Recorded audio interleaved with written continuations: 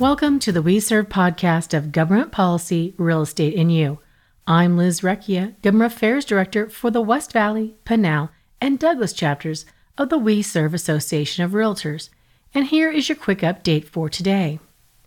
It's hard to believe so much of our lives have changed so radically in only 3 weeks' time. But here we are. Some of us are struggling to keep our business at a basic survival activity level, and others are still doing a lot of business and closing transactions. Whichever group you find yourself in, this podcast will try to shine some clarifying light onto some of the biggest federal government initiatives affecting us and our clients. Let's start by taking a look at who our We Serve members are, both Realtor members and affiliate members. On March 27th, I launched a 48-hour survey asking you some specific questions. Over 550 members responded, representing the full spectrum of our membership and geography.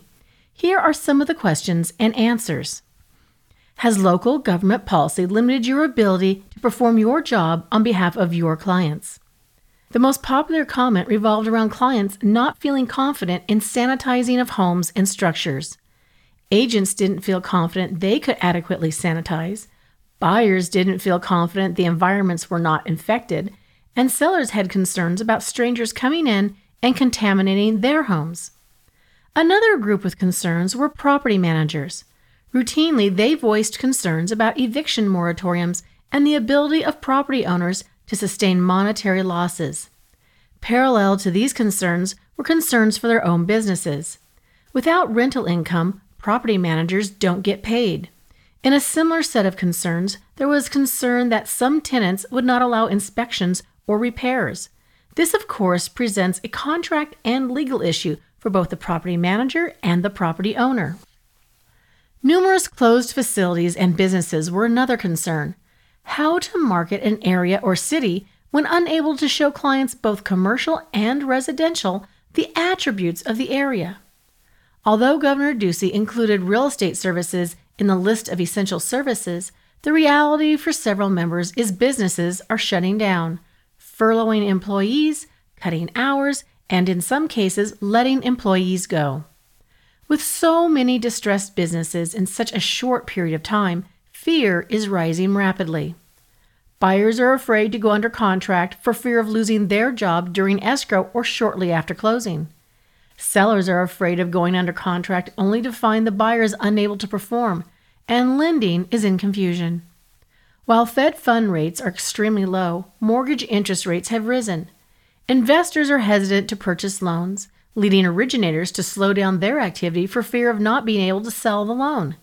Just as in the foreclosure crisis of 10 years ago, buyers are deciding to extend their current lease and try again in a year or 6 months.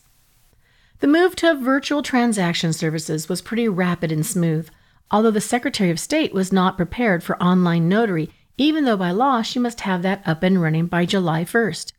Many people were hopeful she would have that task completed early, and indeed, by today, April 8th, 2020, the Secretary of State announced that online notary services are now available in the state of Arizona. Clients were not always able to access online platforms, or they were not technologically competent to access those platforms. Home inspectors and appraisers indicated difficulty performing their jobs since homeowners were not allowing in-person inspections.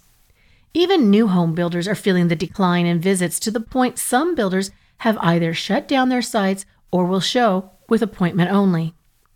With the sudden shutdown of businesses, those selling business opportunities saw funds designated for business purchase go towards paying staff and expenses. When it came to the question of how long can you stay in business at the current level of business and government shutdown, the answers ranged from a few days or weeks to indefinitely.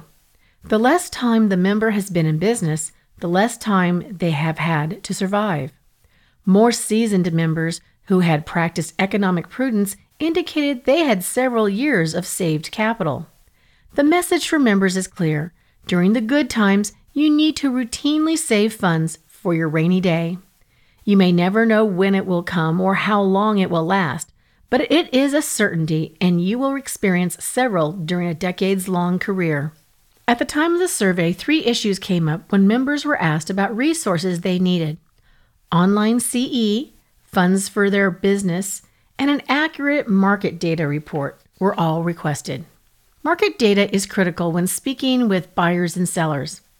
How to make sure the buyer is purchasing at a price that will withstand an economic freefall, and how to assure sellers they are selling for market prices that will still be something they can live with in a year or two. Unfortunately, market pricing is by definition a function of today's buyers and their ability to perform and the fears of the near future. A lot of the comments revolved around seeking techniques to assuage the fears of buyers and sellers. Shortly after this survey was conducted, We Serve Education announced live Zoom CE classes. You can find those at the weserve.realtor website under Education. Since this survey, there have been several federal programs.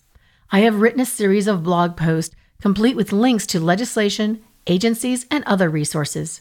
You can access those at www.weservegad.org.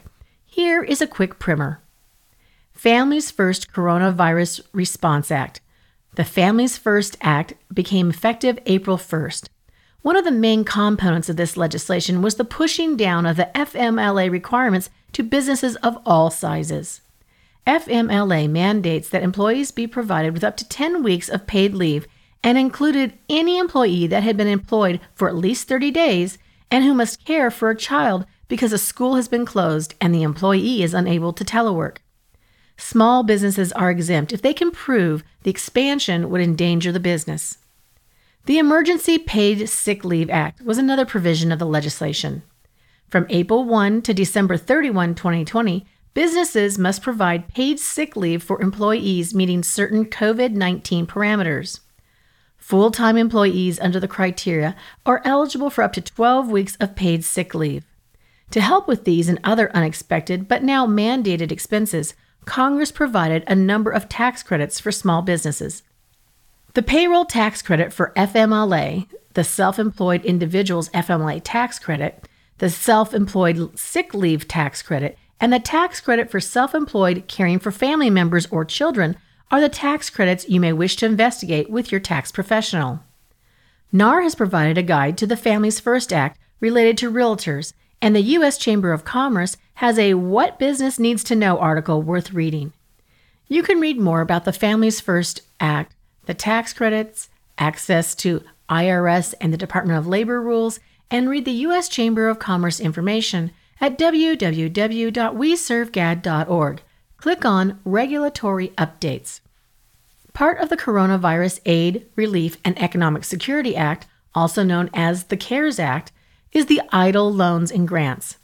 Economic Injury Disaster Loans, also known as EIDL loans, have been around for a long time and usually are used during hurricanes, earthquakes, and other natural disasters.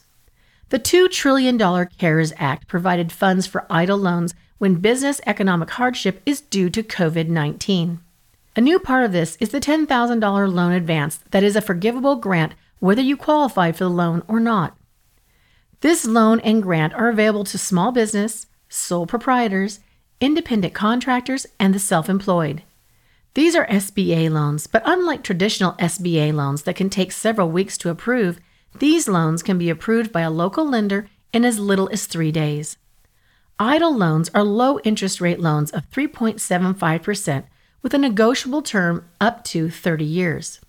These loans can be used in conjunction with the Paycheck Protection Program loans. EIDL loans were designed to cover hard costs such as rent, some taxes, utilities, mortgages, accounts payable, etc. PNC Bank has a comparison chart of EIDL loans and Paycheck Protection loans. The Senate Banking Committee put together an easy-to-read Q&A guide to help you through small business debt relief, EIDL loans, and the Paycheck Protection Program. You can access more information and these resources at www.weservegad.org. Click on Regulatory Updates. The Paycheck Protection Program, also known as PPP, was another element in the CARES Act. April 3rd, the PPP program went into effect. Unfortunately, the SBA did not issue guidance to lenders until late the night before, so by the dawn of April 3rd, there was much confusion. The PPP is based on payroll expenses and is designed to cover payroll and benefits expenses during the 8-week period of February 15 to June 30, 2020. Not more than 25% of the PPP funds can be spent on non-payroll expenses such as rent. The key to this program is the employer must retain employees or rehire them during the 8-week period in order for the loan to be forgiven. If all or a portion of the loan is not forgivable, it will be assessed an interest rate of 1% for a 2-year term. April 3rd was the first day of the program and was for small business and sole proprietors to apply. Independent contractors may apply on April 10th. Some of the early problems revolved around the incomplete system and process, the large number of applications, and the limitations some lenders placed on who could apply or the number of applicants they would accept. Within a few hours on April 3rd, Bank of America submitted 60,000 applications worth over $6 billion. The process and systems issues stem from SBA guidance not coming out until a few hours before the program start and changing what was in legislation.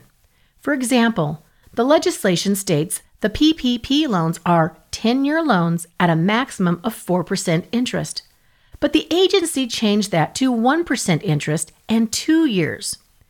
Add to that the changes were being made after the program launched. The application changed during the first few hours. Changes in questions and criteria were made so that some businesses denied in the morning became eligible in the afternoon.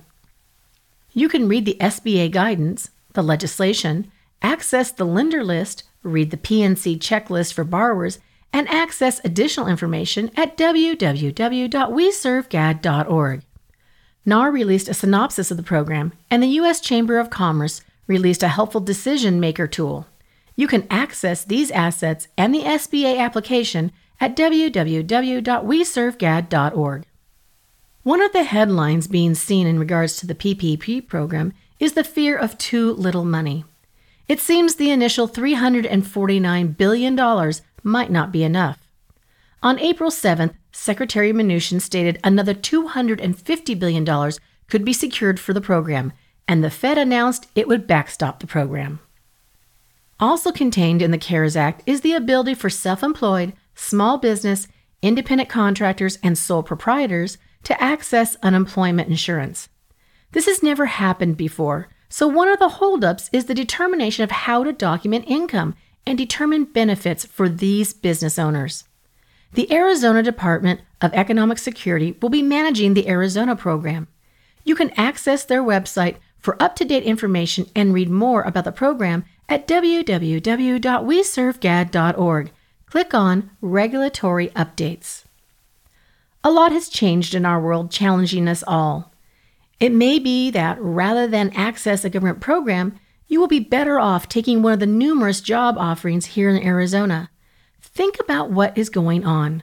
Watch the news, and you will realize there are job opportunities.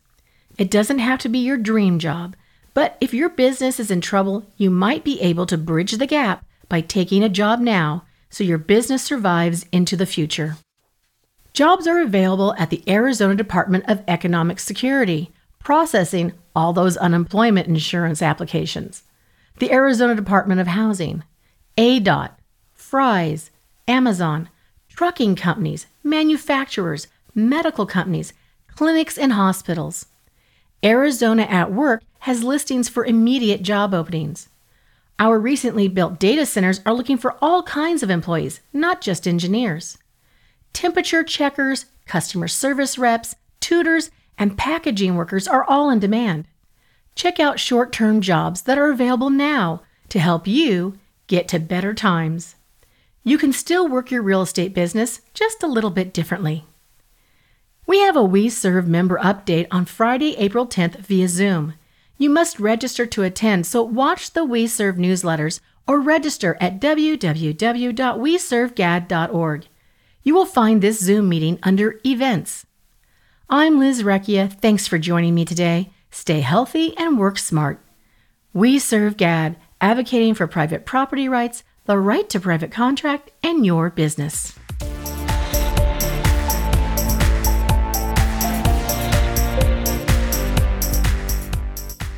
This podcast is part of the C-Suite Radio Network, turning the volume up on business.